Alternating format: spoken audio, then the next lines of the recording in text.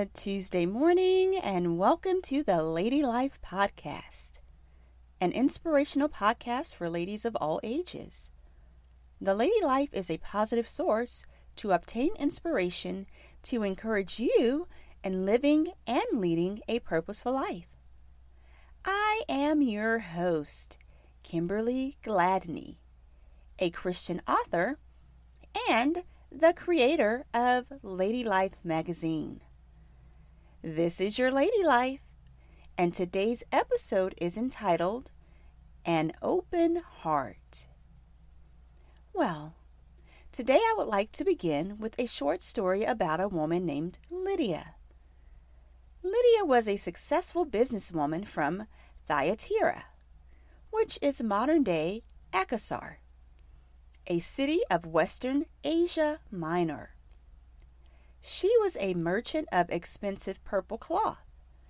Her city was famous for its woolen fabrics, weavers, and linens.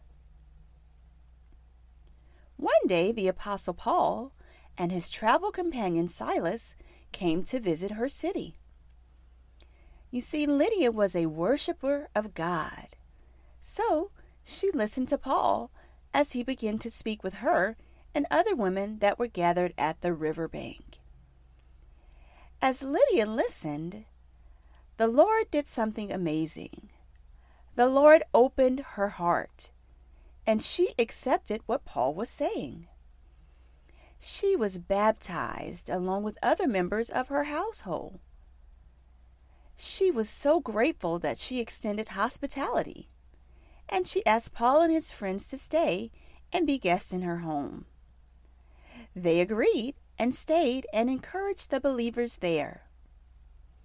I absolutely love this story. To read more about Lydia, her story can be found in an amazing book called The Bible, in the book of Acts, chapter 16, verses 13 through 15, and verse 40. All right, ladies. Now let's connect today's story with today's title, An Open Heart. We read that Lydia worshiped God, and while listening to the Apostle Paul, the Lord opened her heart. Let's look at the benefits of Lydia allowing the Lord to open her heart. Benefit number 1, she was baptized. Benefit number 2, history tells us that she was the first person in her city to be changed by Christ. Benefit 3, members of her household were baptized and became believers of Christ.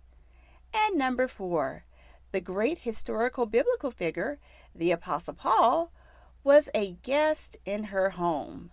Oh my, wouldn't I love to have the Apostle Paul as a guest in my home? Ladies, this is a result of an open heart.